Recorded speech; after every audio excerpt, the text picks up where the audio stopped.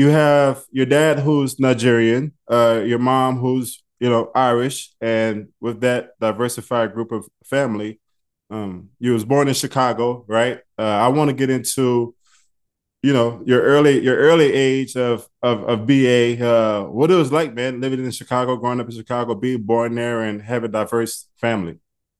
Yeah, man, it was wild because my mom and dad met in Chicago, and then as soon as my brother was born, then I was born. We moved to Lagos, Nigeria, and if it pops up, we'll get into some of those things. I just got back from Nigeria just last week, so it was wild to go back home for the first time since I was a kid. But so basically, my mom came back to Chicago as a single mom, and I think a lot of us can relate to just growing up in the projects, growing up in the hood. Things being dangerous, being an underdog, things being tough, and then really just focusing in on what's important, in life. Whether that be family, education, health and safety, so on and so forth. So Chicago was like that. It was a grind, man. Like just growing up in the inner city, I grew up in the Lathrop Homes projects. It was a dangerous community. You had like vice lords, you had deuces, you had, I mean, I can't even remember all the names of the different gangs on different corners in Chicago. So just, avoiding all that as a kid. And my parents always put us in sports. So I played sports at an early age. And it's like the old school stories. You come back home and the street lights cut out, make sure you're back home before dark. Um, Powdered milk, standing in line to get, free cereal, food stamps. And that's just, that's what I remember in Chicago. It's like the main thing, it was a very diverse community, but everybody had nothing. We were all poor. We were all broke together. Everybody in the community, everybody, if you lived in the Lathrop Homes housing projects, you basically had nothing. All you had was your family. And hopefully you had a good one that was going to help you get through. And luckily I was one of those people that had a good family that was going to help me get through. Yeah, yeah. What were your mom and your dad your main support group early on, your early years in Chicago? Yeah, well, my mom came back from Nigeria by herself. Oh wow. So my dad remained there. And to this day, my dad still lives there. So, that's why I went home and saw my dad, even though I've seen him throughout. But like I grew up with my dad from afar, a lot of phone calls with my dad. Mm. And then as technology progressed, as of late, not as of late, but like, now we do FaceTime and stuff like that, right? But like I didn't have any of that as a kid. All I had was my mom, really. Yeah, And the I funniest thing, or not the funniest thing, but one of the parallels that my mom says, she said she felt safer as a white woman in Nigeria than she felt as a white woman with black kids in the streets of Chicago, which is kind of what? crazy to think about. Yeah, I mean, probably not so much in our neighborhood, but when she went to other parts of Chicago, that was a very segregated city, Yeah, um, she felt safer. And I know, in the South, you can relate to that as well, right? yeah, So it absolutely. was Yeah, very clear to say we that. used to, we used to call we used to call our neighbor of New Orleans, Chicago, because Chicago was very dangerous, like New Orleans. I think for a long time, Chicago was, extreme murders, And it extreme still prisons, is. and Yeah, it's that's still that's like that. that's going on for about what I'm young, so like what 20 years, 30 years. That's been like that. Where you only hear top two cities, it's either Chicago at the top of murders, or it's either New Orleans that's for crimes. Yeah, well, one thing like, and the second I tell you this, you'd be like, oh yeah, that is Chicago, is Al Capone. And so, when they had um organized crime and mafia, like that was Chicago, you know what I'm saying? So Chicago's always been a violent city. It's not a great thing. Like this is not anything to brag about. I'm not trying to glorify the violence of Chicago. And it's such an Sure, amazing sure. city, and so many amazing people come from Chicago. Iconic sports figures, artists, you beautiful museums, a beautiful, beautiful city. Yeah, It shouldn't, the things that go on in that city should not be happening. So, and in New Orleans as well, right? So, Washington, absolutely. D.C. was the murder capital at one point as well. So, it's like, why are some of these great cities that are predominantly black cities, why is there so much violence in these cities? And, even Obama spent time in it, claimed Chicago. And, in a Yeah, sense, that could be his city, or it could be Oprah right, Winfrey's city. Like, right, why are these cities so bad when they got so many great leaders coming from these right. cities? Right. For your mom, I want to get into Brendon is how different, or what was the platform education and structure like coming from your mom, right? Because you have your dad he's there, but he's not presently there. But your mom is doing the Right. dirty work, raising you, watching you. making sure you go over at certain people's houses, that creating a structure in a lane for to where you don't lose yourself, right? You don't get caught up in the crowds of Right. Chicago, even though it's a great city. But how was that like? Was she much hands on, or how was that transition for her being predominantly, the father and mother figure for you? Right. Luckily I had a brother, my brother Obafemi, he played, 11 years in the league. He won a Super Bowl with the Ravens as well. All of us played for the Ravens, right? Yeah. So my brother was a great influence on me. He was kind of the icebreaker. But in terms of my mom, and I couldn't really appreciate it till I was older, is that as poor as we were, we always went to a private school, in Wow. Chicago. So any extra dollars, and I think we were on like a little bit of a scholarship. We were on like financial aid, you know what I'm saying? For But any sure. extra money she had, it went towards, putting me and my brother and my sister in school. And so whether she had to work or hustle or do whatever she had to do, save food stamps and just save any extra money that she had, it went toward us going to private school. And I definitely remember that. And it did make a difference. When I finally went to public school, when I moved to California when I was 10, I was like, man, this is easy. This public school is real easy. Yeah, it's a But different ball game though. You can't public school rules won't abide in private school, and the same thing vice yeah, versa. and I went to a Catholic school, and this is like back in the day where like they would slap you with the ruler. You know what I'm saying? Like it Yeah, just life was different back then.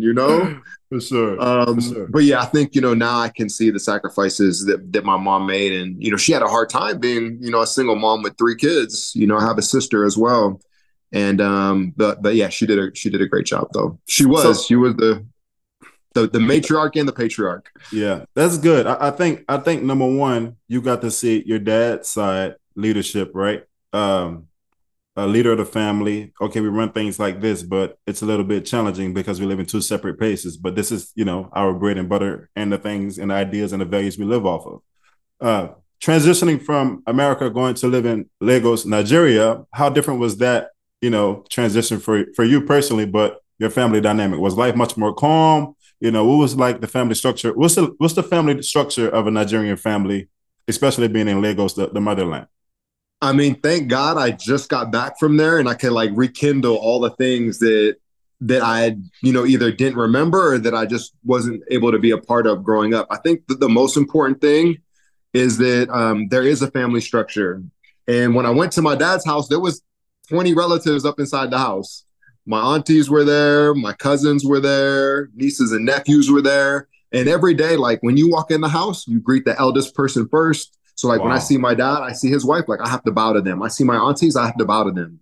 And then I look them in the eye, I give them a hug. How are you doing? How is your day? How are you feeling? Like Wow. Wow. And respect, right? it's genuine. It's with a It's smile. That's genuine. what, You take a yeah. moment like nobody else exists. You greet that one person, you bow Wow. down, then you look them in the eye. Depending on who it is, if it's a relative, you're going to hug them. How are you? You look fresh today. You look amazing. How was your day? How did you sleep? Did you sleep well? Mhm. You'll do that to every elder in the house. Then every younger person in the house will come up to you and then they'll bow to you. And Wow. like we forget, like 1 out of 8 Black people in the world are Nigerian. The most Yeah. populated, the most populated country in Africa is Nigeria.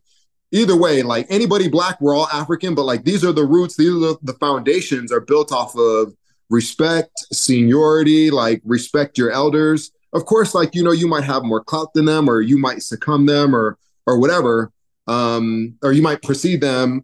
But at the end of the day, like you're still going to pay homage, you're still going to pay respect. Like we come from a respectful culture that puts the family first. And so for me to be able to be back into that and to see that, like it was a beautiful thing. Yeah. And so yeah, I'm so glad I got to go back for the first time since I was a little kid. And like when we think of families here, like everybody doesn't have that. Whether it's a white family, whether it's a Black family, a Latino, I think Latinos probably do it the best. Do you think of like a Absolutely. Mexican household? Like who's Right. in a Mexican household? They got all the kids up in there, they got the aunties, the uncles, and all that, right?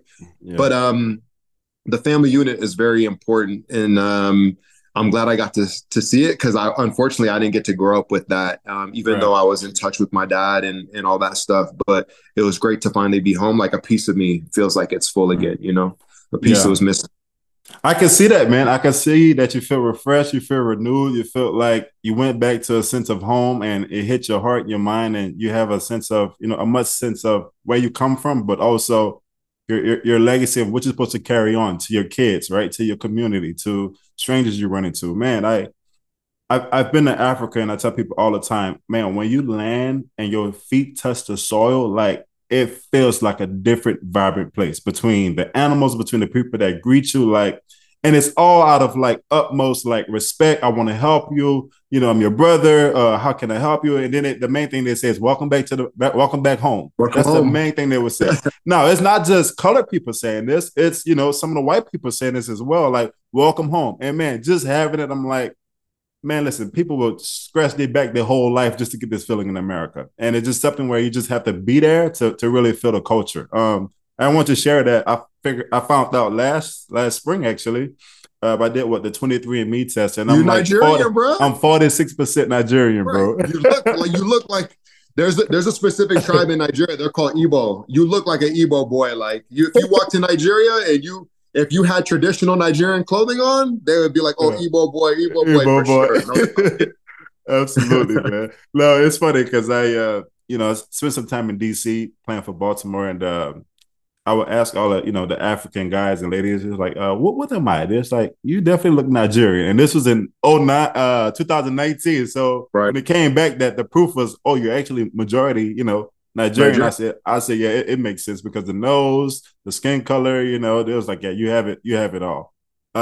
So good, man. Good to hear about your roots, your family dynamic in Nigeria.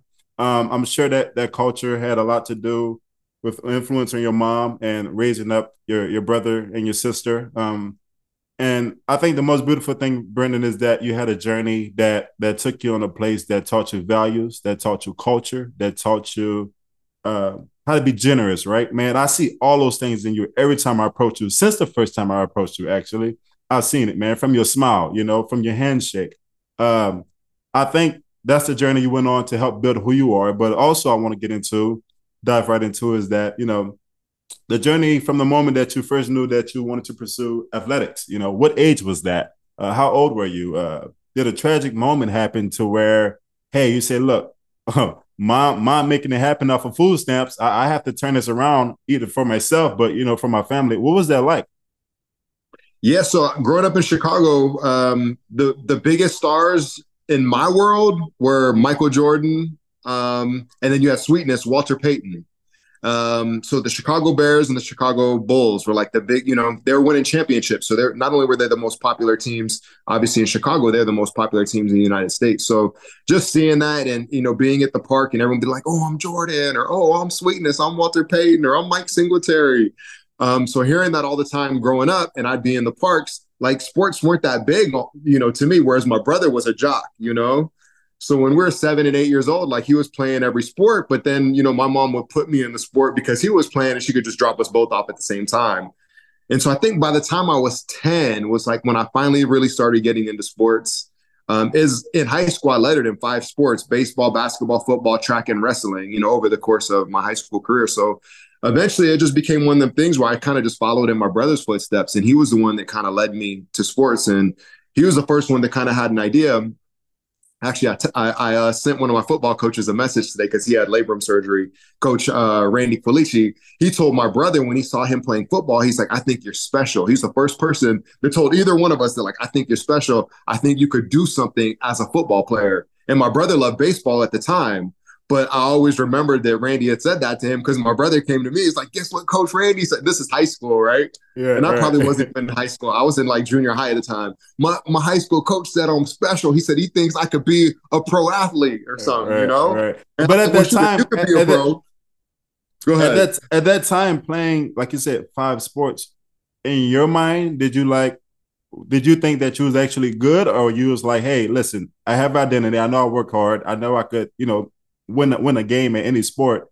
Was it a journey to finding your identity as of becoming good, or did you just juggle 5 sports because you just didn't know what to do at the time? Well, I thought I was decently athletic, but here's the thing was I thought I was mid. Like I was never the best player on my high school teams, the best athlete. We had other guys that were better athletes, but they were always 2 years younger than me. My best friends, they had flunked a grade, and I was the youngest in my grade. So they were all 2 years older than me. So I'm like trying to compete with them, which was a great thing. I had a bunch of great athletes as a kid that I was around.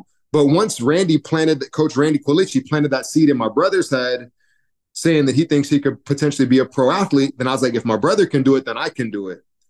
So then that's when like the mission started, and the training started, the dedication started. Luckily, like all me and my friends would do is we play all different sports. We would surf, we would skateboard, wiffle ball, baseball, basketball, flag or tag in the streets or whatever it was. So we played sports all day, every day. So luckily I had that, so I could play every sport pretty good. But I was mid. But I was like, okay, my parents always taught me like anything that you put your mind to, if you dedicate yourself and you work hard at, then you can accomplish it, which was one of the greatest things my parents taught me. So I'm like, all right, I think I could be a pro athlete.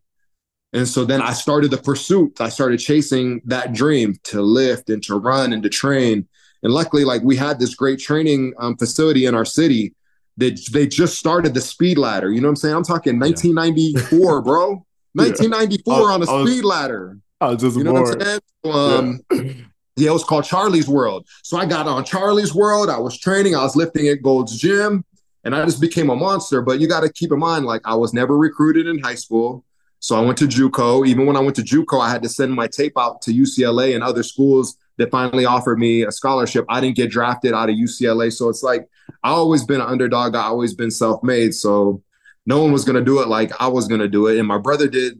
I did everything my brother did. He kind of had the blueprint. So it's Yeah. just one of them things in life. Like if you want it, you just got to go get it. And I was thinking about you, and I was thinking about the podcast, and I was thinking about Aaron Rodgers.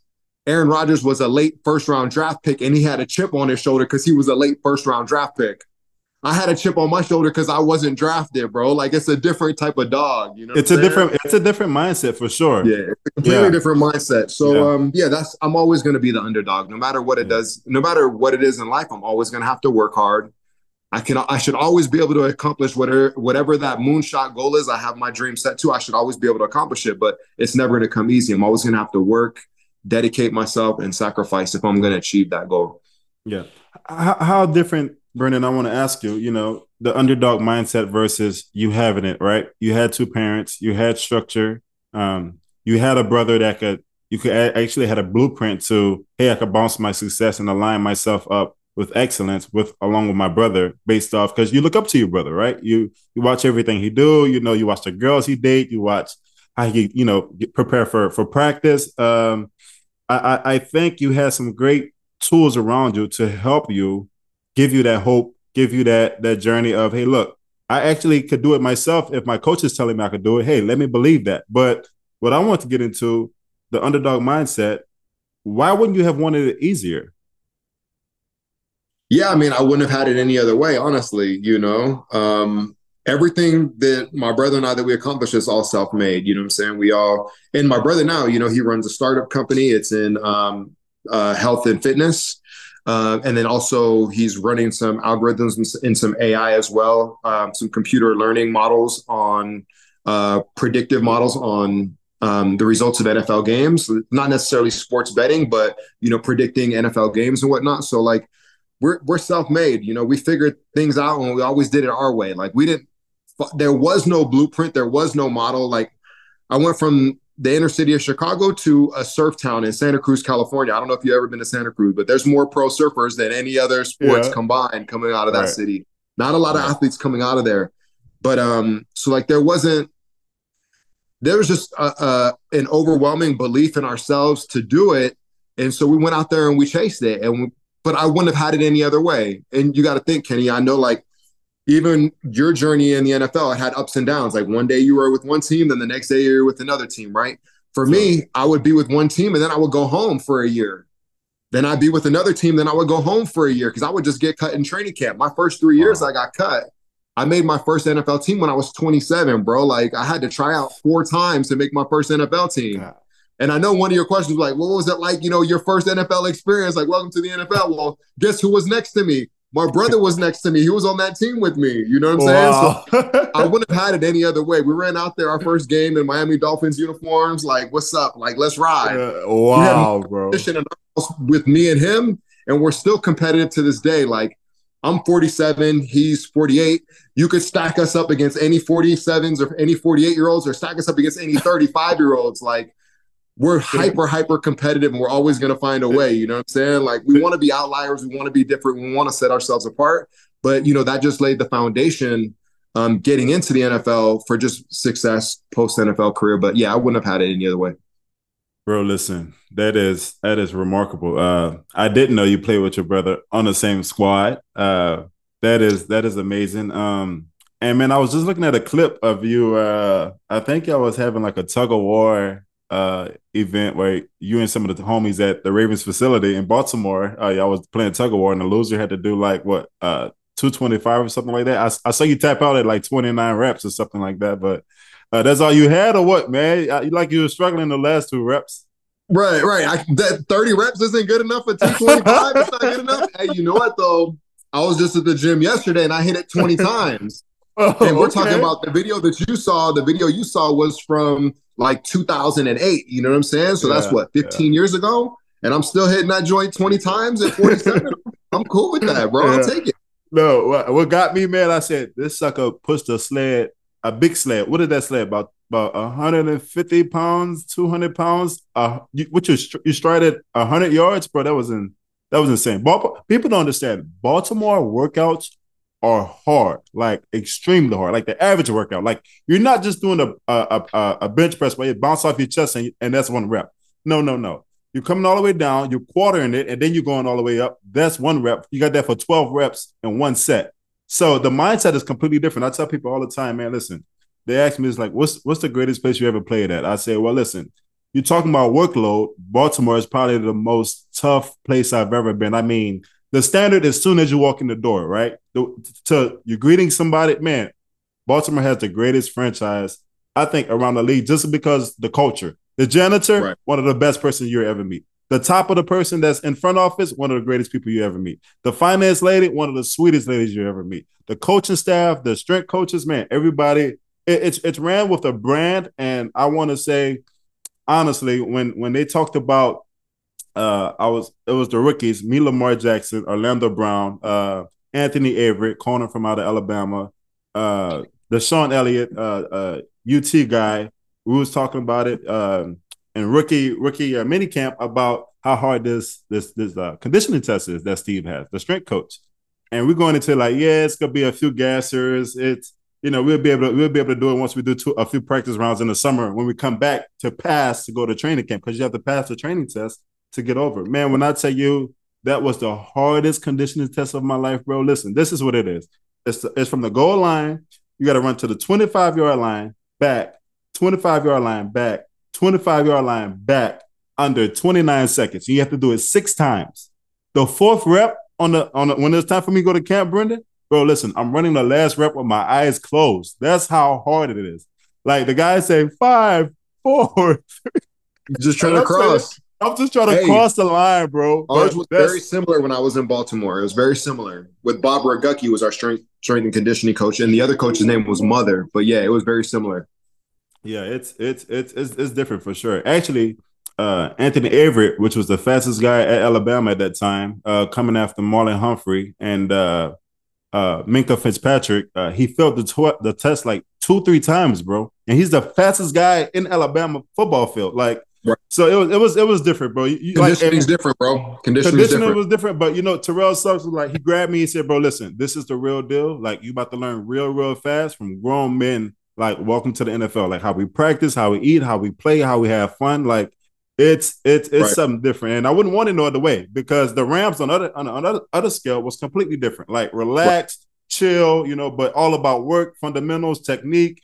Let's play with a little urgency. Let's practice with a little urgency, and it was very different, right? But Different Baltimore, mindset. man, it was hard Blue nosed, collar. like Blue blue collar. collar, yeah, yeah, and that's You how that know who the conference is first built. the first player that John Harbaugh ever signed was me as a head coach. I was his first player What? he ever. Yeah. When he became a Undrafted. head coach, he was like, Brendon Ayanbadejo is the first dude I need on my team. So I'm like, Wow. hey, let's ride. Wow, man, that's amazing, man. He's still coaching there, legend coach, will always be one. So Brendan, this is what I want to get into, man. You talked about a little bit about the underdog. I don't want to get over the fact that you did go through the high school recruiting process, and I want to hear, what was that like, far as when you started getting good, and teams may have been, having you on their radar, may have not, but you was controlling, right, what you can control, and you was stacking the standard of that, which is doing things right, showing up on time, and busting your butt and, trying to get a shot. I think that's what you want. Every collegiate athlete just wants a shot and a chance, whether you're good, whether you're a walk on, you study engineering, everyone wants a shot. So, um, going back to high school, what was your recruiting process like? Tell me about that. Brendon is going to do it to make sure I get a shot at trying to get Right. a scholarship or JUCO, right? Trying to get picked up by JUCO. How was that?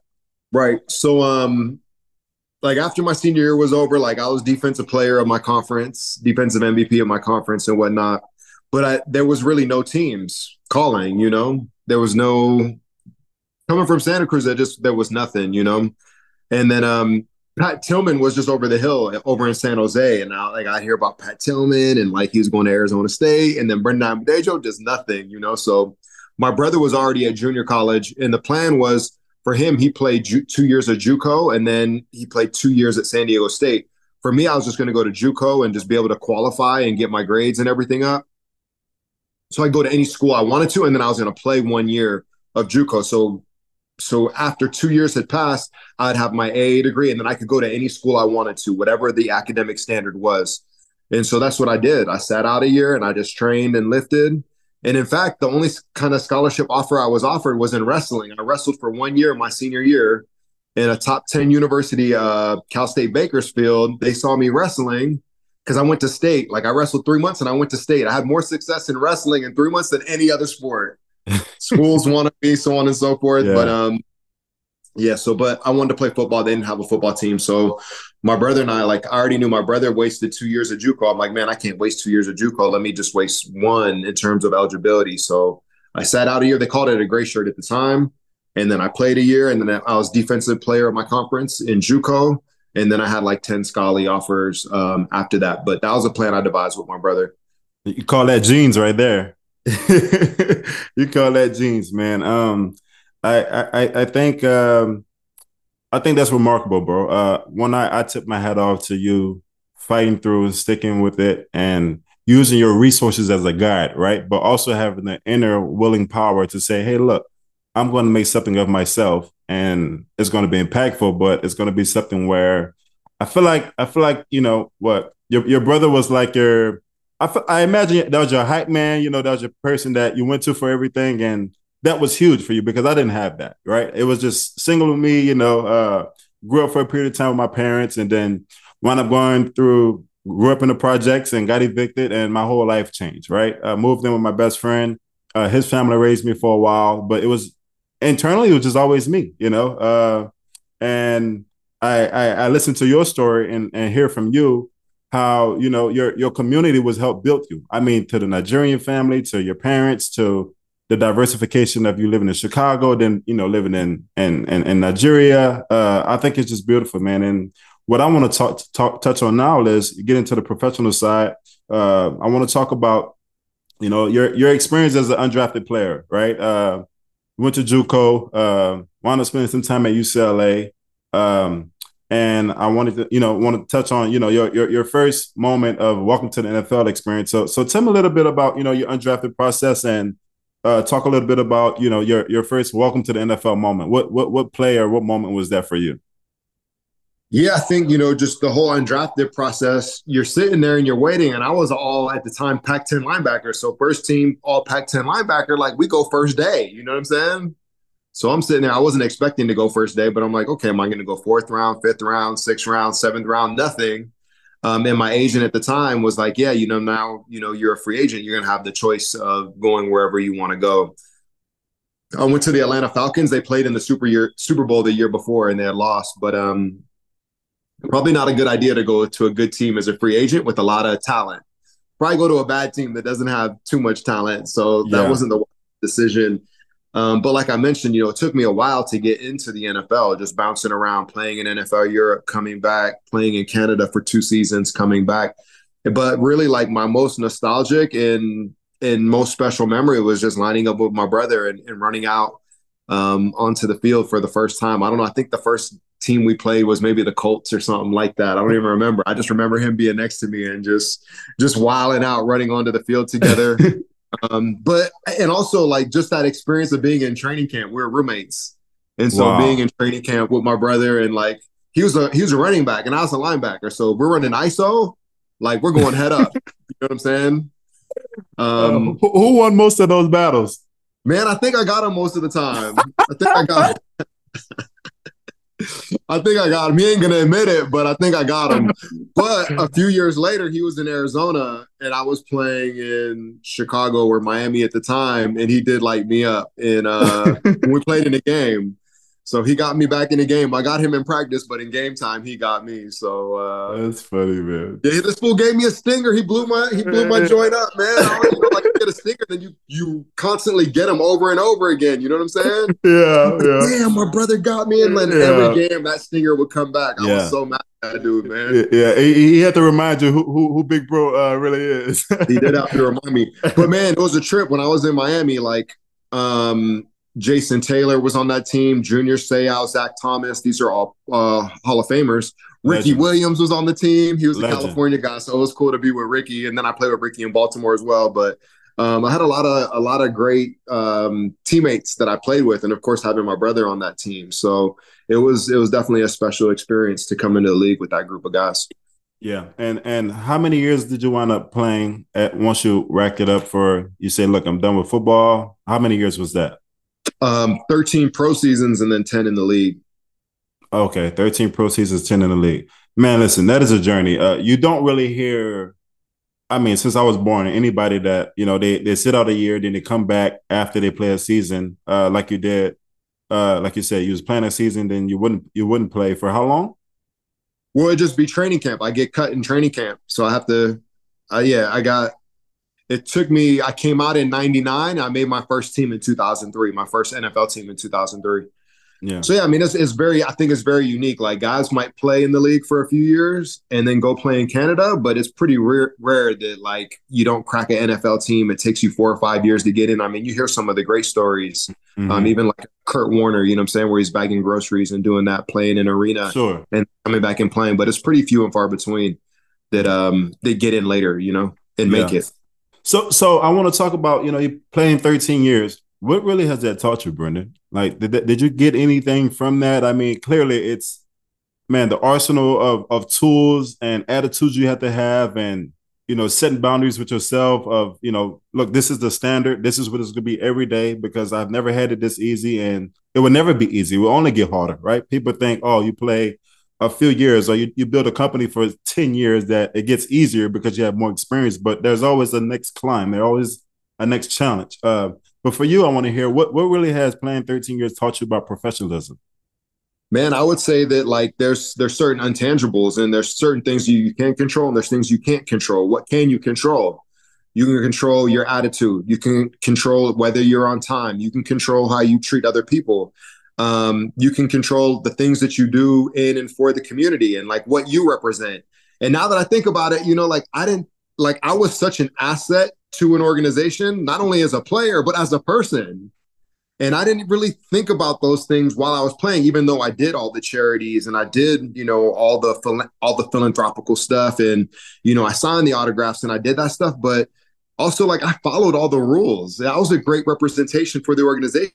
I was very valuable for the organization, especially like in a day and a time where like you're hearing a lot of different crazy things happen from coaches to players and even owners, right? Doing crazy, wild stuff, whether that's the Raiders or the Colts or even the Patriots are the greatest owners. Like you hear some crazy Yeah. stuff where these cats be getting in trouble, right? You kind of wear not only your last name on your back, but you're wearing whoever it is that you work for, you're wearing that on the side of your proverbial helmet. You know what I'm saying? So that was valuable. And I think, part of it you said is like just the dedication and the sacrifice is like, I walked a very narrow, fine line as well. There was a lot of things I couldn't do. There was a reason why it took me so long to go to Nigeria. I wasn't willing to travel while I was playing. Right. If I was going to travel, the furthest place I went was maybe I went to the Bahamas or maybe I went to Canada, but I'm very close to the United States. Like I wasn't going to deviate from my training, from my practice, so I could play and have longevity for as long as I could. So there was a lot of things I didn't do while I played. And that's why I played for so long. There's some people that indulge and do a lot of different things. Like I didn't start businesses. I didn't do anything. Like I focused those first 5 years after 5, 6, 7 years in the league, that's when I started doing businesses and went to grad school and did other things. That's what worked for me, and that helped me play for so long. But also had the benefit of not identifying as a football player because it took me so long to get in the league. I was already doing other things before I got into the league. And then I got into the league. I really focused in on the football aspect of things. But my identity wasn't wrapped up in football because football wasn't always something that lifted me up. It always fulfilled my cup and my purpose because it was always so elusive. I was always kind of chasing football. It was never like, oh, here's Brendon, the best player. Oh, let's have him on our team. Or, oh, let's recruit Brendon. It's like, no, I had to build myself up in so many ways Right. so football could love me back. But so, yeah, I would say just a lot of the intangible things, being focused, like what are you really trying to achieve and accomplish and be great at what it is that you're doing? Or are you trying to be a jack of all trades and do other things? So I was willing to sacrifice and just focus in and be the best football player, the best person, and the best for the organization that I could. Yeah. No, that man, that's tremendous, bro. That takes one mindset, that takes attitude, but also that takes practice. And I think for you, you was like, look, not many people get to be in my shoes. So you took advantage of every single day, man. And I think a lot of people, they read the tackles, they read the touchdowns that's thrown, but there are some innate characters and traits that people work on at a professional level in the NFL that, you see why they last 10 years. You don't see it more often now because teams and the dynamic has changed tremendously for what they want, for as veteran guys. But I think that added value to your journey with playing sports because, like you said, you're in the community, right? You're going to the youth side of Baltimore and hanging out with the kids, signing autographs. Man, that's huge because that's who you are, right? That's your identity. It's not you play linebacker. It's not that you play linebacker. It's the skills that you use with your hands and the heart that your parents gave you. So, man, that's tremendous. What I want to talk about next, Brendon, is I want to get into the 1% mindset and the tips that you would give to, you have kids, right?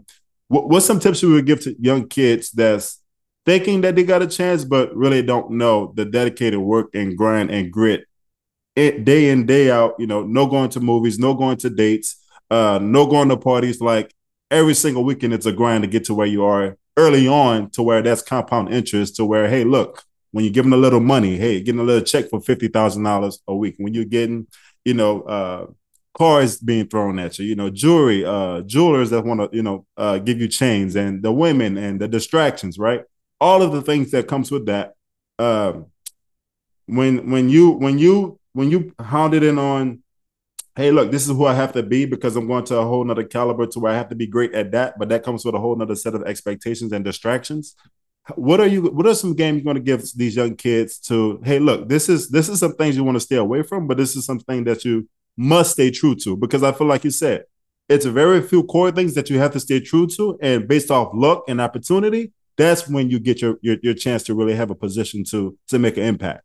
But without that, I feel like you have a great sense of journey of 13 years, bro. Bro, that's a long time. And yeah, tell me a little bit about the 1% mindset and some advice you give to younger kids trying to strive to do it in sports at an elite level for a long time.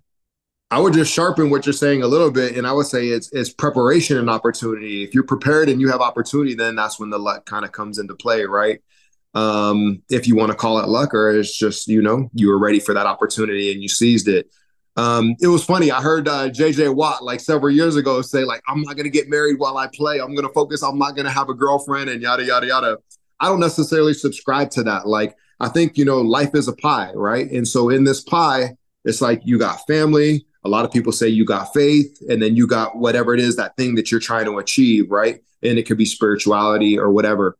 And then say that thing we're trying to achieve, but we're talking about football. We could talk about football. If you're trying to be a doctor, we'll call it being a doctor, an engineer, whatever it is that you're achieving, right?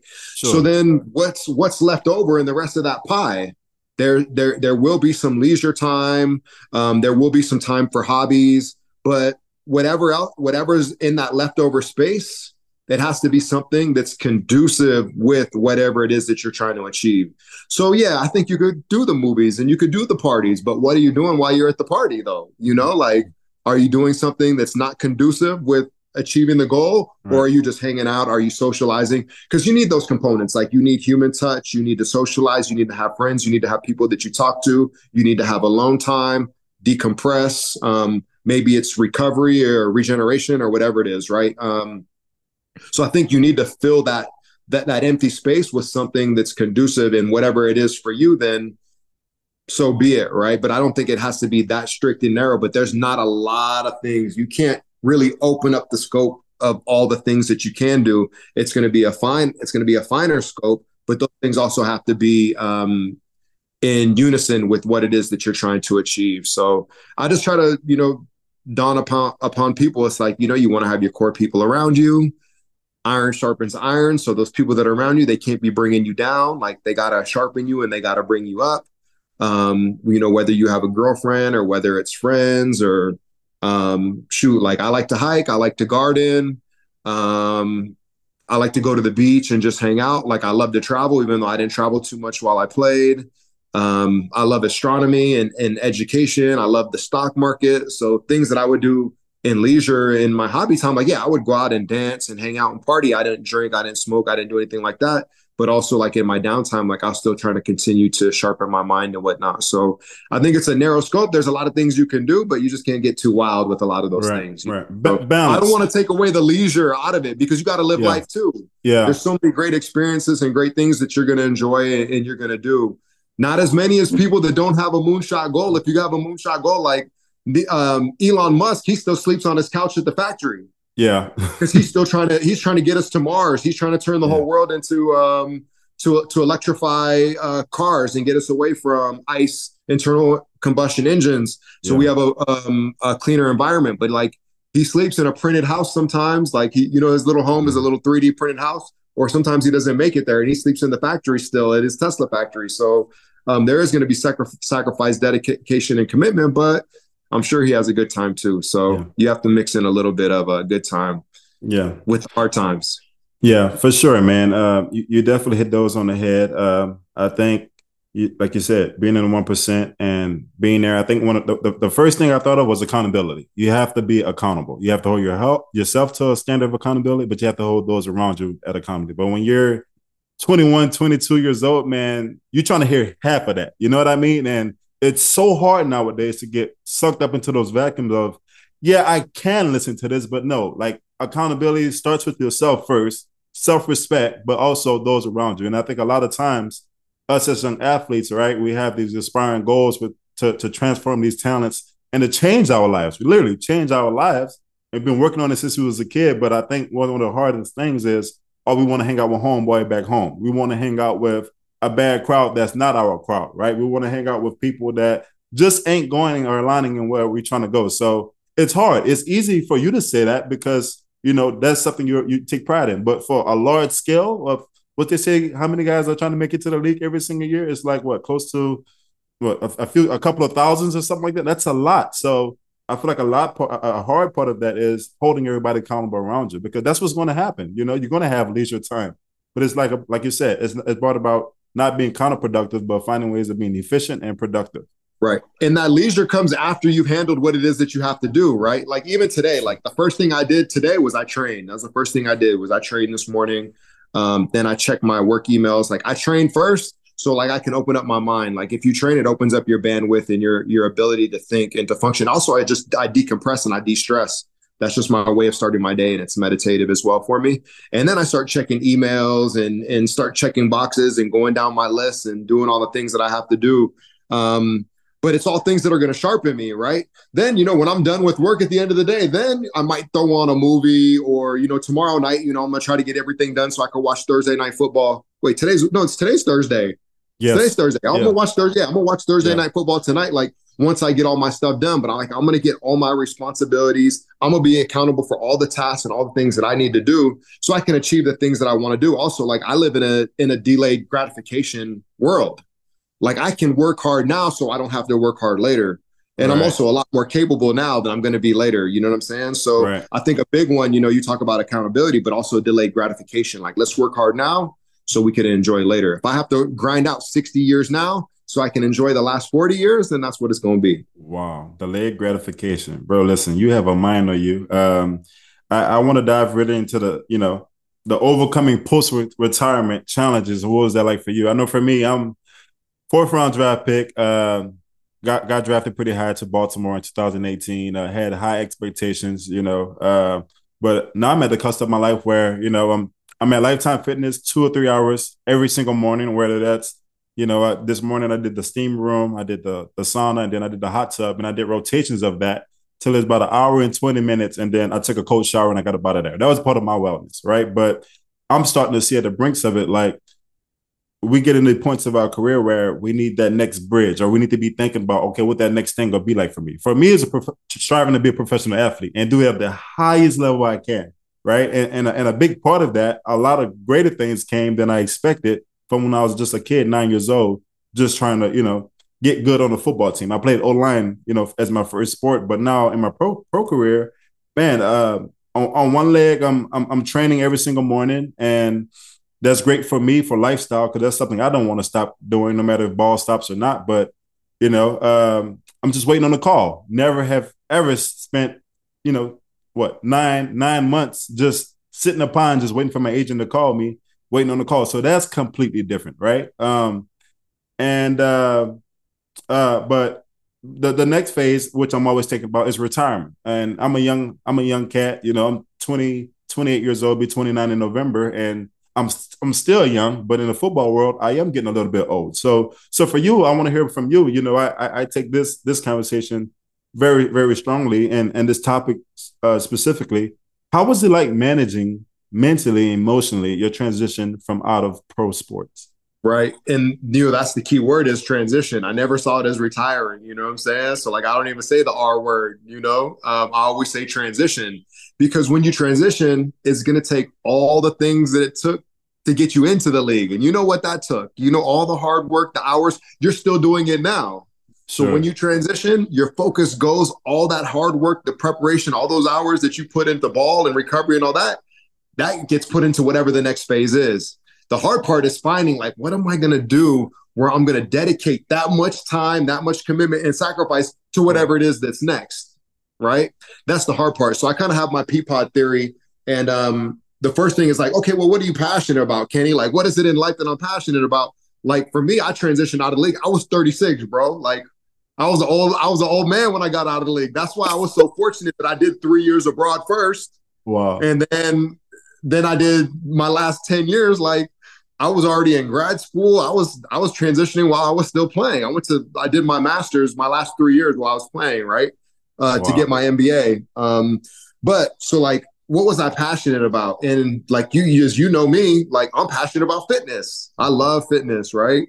Okay, well, are there any problems in fitness? Like, what's the problems in fitness? Well, we live in the United States. People have a lot of extra income, but people sit around. Americans like to sit around. I didn't see a lot of overweight Nigerians. I didn't see a lot of overweight Africans, but in America, I see a lot of overweight Americans. So that's the problem. So how do you get, Americans to be fit? So, I had a passion with fitness. There's a problem. There's a lot of people that need to get fit. If I can get people fit, I'm solving a problem. It's my passion. It gives me purpose, right? And so, okay, I started opening up gyms. I was passionate about it. I was solving a problem. It gave me purpose. My cup was filled every day. I felt like I was playing ball. It was no different. I went out there, assembled my team, had employees. Now I got 50 Orange Theories. I have 4 Kid Strongs, which is a kids fitness concept. So like I'm hustling and bustling. I'm an entrepreneur, and like through the passion, solving problems, having purpose, now I have a profit. You know what I'm saying? So Right. now I'm making money as an entrepreneur. There's profits there. And then, maybe it's not a profit. Maybe it's something that you're passionate about that's philanthropic, which is another P. So you're solving a problem, you're volunteering, you have a nonprofit, so on and so forth. But also at the core, the final P is people. Like I love working with people. I love being around people. I love building people. So, it's, passion, solving a problem, having purpose. There's people, there's philanthropy, and there's profit. So all those 6 Ps, I just came up with a rubric one day, and I'm like, this is how you find out like what it is that you want to do.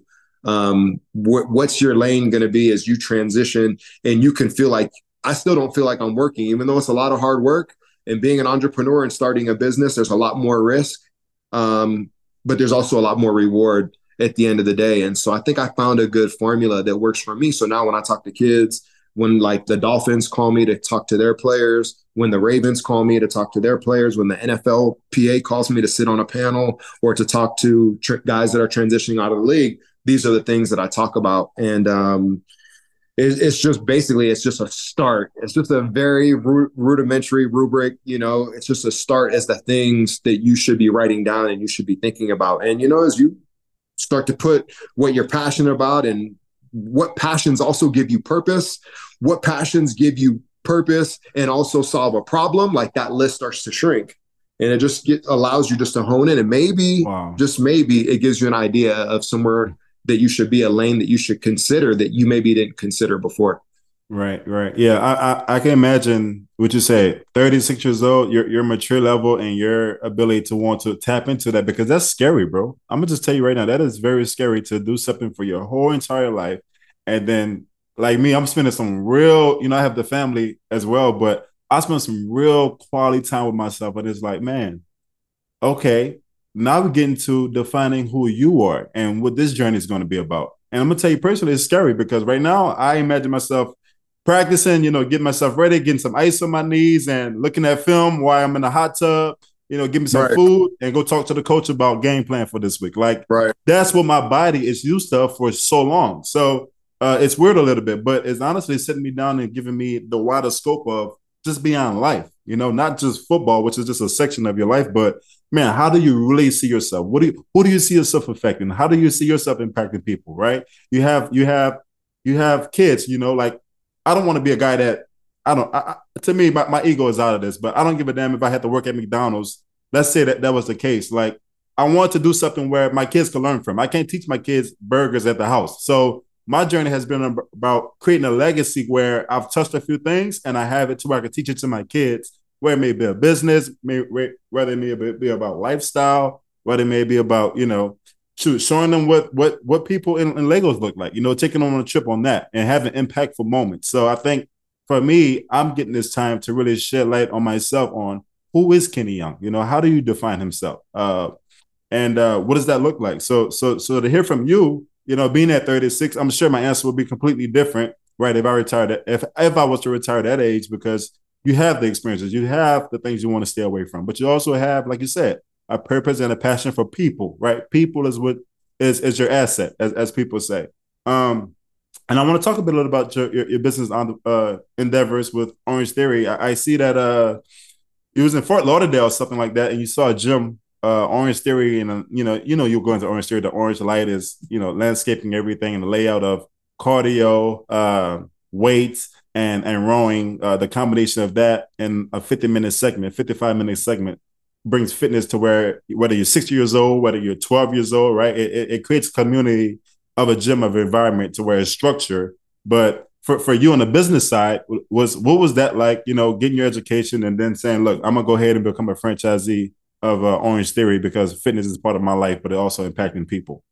Yeah, you know how it is as a pro athlete, Kenny. When we train, like we'll all go to one center in the off season, right? And then there'll be time slots where we're all training together, and like cats will be like, cats will be getting after, but some days cats will be like, man, the energy just won't be, like, man, oh, I'm just struggling today, or I went out last night, or man, this workout is hard today. Like we might be complaining, even though we're living our dreams, right? All right. So, but there'll be, one time slot, there'll be 20 cats. The next time slot, the cats rolling, there'll be 15. We start maybe at 5 in the morning and we go kind of to lunchtime, right? So cats are strolling in. So Orange Theory is the same way. They got classes at 5:30 in the morning. Then the 6:30 group comes in and the 7:30 group comes in. So my first time in there, everybody was happy. Oh my God, I'm so happy to be here. Like I get to be here was the attitude. Mm-hmm. I get to be here. And not only do I get to be like, I have to pay to be here. When we're training at our facilities in the league, we're getting paid to work out. We get paid $150 a day or whatever it is to work out, right? These cats are paying $150 a month or $200 a month. And like, I get to be here. Like you get to work out with a 60-year-old that's happy. You get to work out with a mom or a stay-at-home dad that's happy. Like I'd get my hour of free time to work out and do Orange Theory, and they're doing it next to me or whatever. So I love the community when I first walked in there, and it was that energy and that community that really attracted me to it. And I was like, I got to bring this to California. So this was 2013. I played in the Super Bowl on February 3rd, 2013 on February 6th, I was back home in Fort Lauderdale and I was at Orange Theory. So I always Wow. would joke around. I'd be like, Super Bowl on Sunday, Orange Theory on Wednesday. And that's Yeah. literally what happened. And at the Yeah. time, there was maybe like 30 Orange Theories open. There's 1,400 Orange Theories open now. So like, I was an early adopter to be a franchisee in the company. It was a great opportunity. It was a unicorn, really, and it was a very special opportunity that I got to participate in. So now, we have 50 Orange Theories. There's another group. It's called Kid Strong. It's another franchise that I found, and there was 10, 15 of them open. It's based out of Dallas, and now we have over 100 open. I have 4 open myself. I got 2 more I'm working on, so I'll have 6 by Q1 of next year. And I'm feeling like we could do the same thing. It's a kids fitness business, So doing my MBA gave me the unique ability to realize that I had a talent at being able to see businesses. And if you handed me a business, I could kind of dissect that business. And if I was really interested and passionate about it, I could make that business better. I feel like I've done that with Orange Theory. We're trying to do that with Kid Strong now. And luckily, through the MBA process, I was able to realize, but even if you just played on an NFL team, you're doing something at a very high level, you realize that you have a PhD in teamwork. You know what leadership is all about. You know what great leaders are. Not only do you know Absolutely. your job, you know the people's jobs around you. So when you're Sure. running a business, it's like you have to wear many hats. A CEO wears many hats. So I think there's a lot of talents that we have as former football players and being in organizations, and especially if you make it at a high level in the NFL. And there's also a lot of employers that are looking for just former college athletes that they want to hone and turn into business people as well. But yeah, I think we kind of underestimate some of our skills and our confidence when it comes to corporate America and the business world. Like, we're definitely highly skilled, highly trained, highly developed. We just kind of have to hone it and put it in a package and put it in an environment that's conducive with our skills. Absolutely, man. Man, what a life, what a meaningful life you live in, bro. To hear from you, that's amazing. You're. I feel like every step of your life has impact, and it's changing, and it's gonna continue to change. But I think you have the right mindset, bro. I think you've built the right standard for your life, to prepare and to lay off to your kids' life, and for them to see what hard work like is like. You got a chance to see it with your mom, and then hearing it from your dad, and able to see your dad whenever you visit Nigeria. But I think that's the most important thing, is that the ones that see you week in and week out, grinding, getting up early, going to bed late, right? Enjoying the moment, right? Like you make time for that, bro. But I think that takes attitude. I think that takes knowing who you are. I think that maybe that took time, maybe you learned it very early, but I think all of that is a key component to why you're special, why you always go have good luck in your life, whether you say it's hard work or not. So I commend you on that, man. That's amazing, bro. To wrap this up, Brendon, we're going to get to talking about managing mental health. What does that mean for you, and what does that look like for you? I want to get directly into, what's the agenda that you have for yourself now, and has that grown a little bit to, hey, look, I need to do a few more things to add into my mental health arsenal to make sure I'm better, to make sure I feel good, because not all the time when we're carrying a big load, we have a lot on our shoulders, a lot of responsibilities, a lot of exerted force in our mind of a place that we have to go. Like, you need naps to capture all that, right? It's tiring. It's a lot.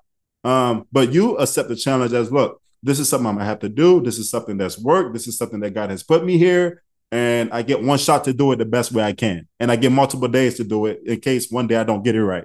But to your part, to your lucky story, and to your workload of your life, managing mental health, what has that been like for you, and what does that look like? Yeah, well, back to your first comments, man. I appreciate you recognizing that. It's been a crazy journey, but the thing is, I'm always learning, and I'm continuing to learn all the time, and I'm open to learning. And in terms of mental health and also learning, like, I've submitted. Like, I spent so much of my life fighting, always being a fighter, like having to fight to get a college scholarship, having to fight living in the projects, right? Having to fight to get into the NFL, showing up every day like my job was on the line for 10 years in the NFL. That's why I stayed for so long. I was fighting every single day. And now, like, I'm at the point in life where I'm just submitting. It's a different mindset. And now, like, I'm just submitting to life. Like, what happens now, like, I'm not going to fight it. Like, you cut me off in traffic, like, I ain't going to fight that. Like Wow. I've been fighting my whole life. Go ahead, you can cut me off, you can have it. If there's altercations, like recently I became single. I was with my partner for 19 years. We have 3 kids together, and that was tough, really tough. So, I meditate, I do yoga, I go on dog walks. I don't bring my phone. It's a pet peeve when I see people walking their dogs and they on their phones the whole time. Like for me, it's meditation through movement, and me and the dog, we're actually connecting, and we're connecting with nature. It's the three of us. It's me, my dog, and it's nature. And that's what I do for my mental health. I do Wow. yoga for my mental health. I submit to life now for my mental health.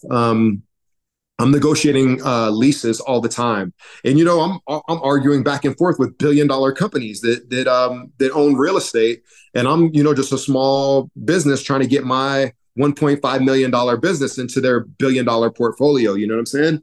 And so like we have arguments, and like I submit to the arguments, and I go through the journey of having a conversation and a dialogue. And so through submitting, I've learned that everything in life, like I'm sharing the street with you. You know what I'm saying? When I'm in a coffee shop, I'm sharing Starbucks with you or whatever, Lux Coffee, whatever that coffee shop. If you're on your phone and you're talking loud or whatnot, and it's like getting in the way of my flow, I can politely say, hey, can you put on your earphones? Or hey, can you, so like I try to do things and I try to move so differently now. Whereas as a kid, all I this like dukes up as a kid, and to get where I had to get to, it was dukes up, like let's fight. But now like I really submit to life, and it's really de-stressed. It's changed a lot of things for me because there's things that aren't in my control. I can just do what I could do so me and my family could stay together. But if it wasn't going to work, like I have to submit. And ultimately, we're all in a better place. My ex is happier. She treats the kids better. I'm happier. I treat the kids better. The kids live in 2 happy homes with good energy all the time instead of one home that's chaos. So, like, I've submitted to that. It wasn't easy. It was hard. It was uncomfortable. And a lot of times you're going to go through that. But I think as I transition now, this next phase of life, like I mentioned, I'm 47 and I want to be here till I'm a buck 30. Like I'm trying to live 130, right? So there can't be any stress. Like everything for me in my mind, it has to be stressless because stress causes cancer. Pressure busts pipes or it's going to make a diamond, right? So now just in this stage of life, like even with my kids, like I have a 3-year-old. And I know you have young kids, but like I have an 18-year-old as well. The way I raise my 18-year-old versus the way I raise my 3-year-old, I'm a completely different parent now. You know what I'm saying? There always was hugs and kisses and daddy was always there, but I'm there in a different way. I'm even more present now with my 3-year-old. So I'm just really trying to enjoy this part of life. I'm really trying to submit. I think I might be learning more now than ever, especially like when I was in the NFL, like I was doing one thing and I was doing it great and I had blinders on.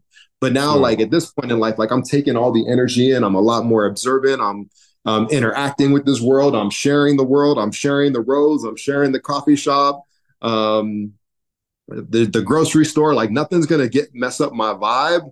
And this is the most important thing. And this is something I learned in yoga is that the yoga instructor said, like when you go to a place, there's 2 things you can be. She's like, you can be a thermometer, which you're just always measuring the temperature, or you could be a thermostat. A thermostat's giving off the energy and it's changing the climate within wherever you are. So now when I go places, I want to be a thermostat. And so like you said, and it hit me so good. It's like when you're like, oh, your smile or your handshake. I'm like, that's a thermostat. When you can smile at somebody, when you can shake their hand, when you can make a positive impact, or if you make a negative impact, you're still being a thermostat. But like, can we be a positive impact on just those little things? Eye contact, opening up a door, saying hello to somebody or whatever it is. So yeah, like really now, like my days now, I try to submit to whatever it is that comes my way. And I really try to be a thermostat in every situation I'm in. No, I feel you vibrating through the screen right now, bro, for sure. So it's you definitely backing it up. No, man, listen. Like we all know, man, you stepping up to the plate of manhood, to a journey, to being open, to being vulnerable. Is something I've been struggling with, but practicing ways to be more open, way to submit to what life brings you, right? Because a lot of times we say, okay, look, this is the direction of my life. This won't affect it, and I'm getting here. This is the end result, right? We always talk about the end goal, the end result. That's always in our minds and heart. But to you, you're kind of at a point of your life where, look, I didn't did it all. I didn't touch it all. I didn't did it successfully. I didn't, messed up at a few things, but here I am as I am. Take me as I am because I'm here to serve, but I'm here to submit to a higher purpose, to what my life has to offer. And I think, bro, listen, I haven't heard many people that I even look up to speak in a tone like that because you're a man speaking like this, man. It's hard. Like usually people that speak like this are, my wife or my mom or some woman, some feminine woman talking about how expressive she is, and to hear it from you, it's just been a pleasure, man. And honestly, I want to say, you talked about your kids growing up in an environment where now they're in two households. I have a daughter, my oldest daughter, where she lives in California now, but it's tough. I feel like when you're at this level where it's like, okay, how can I juggle things to where it makes sense for my kids, right? How can I build in harmony to their misunderstanding? Because I understand it, but how do I do it to where it's of harmony, is of love, is of forgiving, but is of this is what it is, and we go grow up with it, or you're not with it at all. But this is the way you want to build your life because it's not perfect. So how's that role model being for as putting everything in harmony for your kids and showing them that, hey, look, it might look like things is crumbling, but no, we still good. We still have love. We still have, visits and all these beautiful things that we once did. How has that been a challenge for you, and how have you handled and advocated that? Yeah, well, I think, with the children, I'm always just checking in, like, oh, how is everything? And I try to ask them questions, and I try to just let them talk. And then there's not always a response. It's just I don't have to have a solution to everything that's going on with them, more than like, because like what the solution that works for me is probably not going to be the solution that works for them. And I just want to give them a safe space where they can talk and they can get off their feelings or their emotions. It's really hard. Like, honestly, like it's really hard to connect with the kids today. Like the kids are really Wow. like, my kids will reach out to me when they want something, but they're not necessarily reaching out to me when they have a problem. And so I'm trying to just be, because I've always been the disciplinarian. If they have a problem, they reach out to their mom. If Yeah. they want something, they reach out to me, Yeah.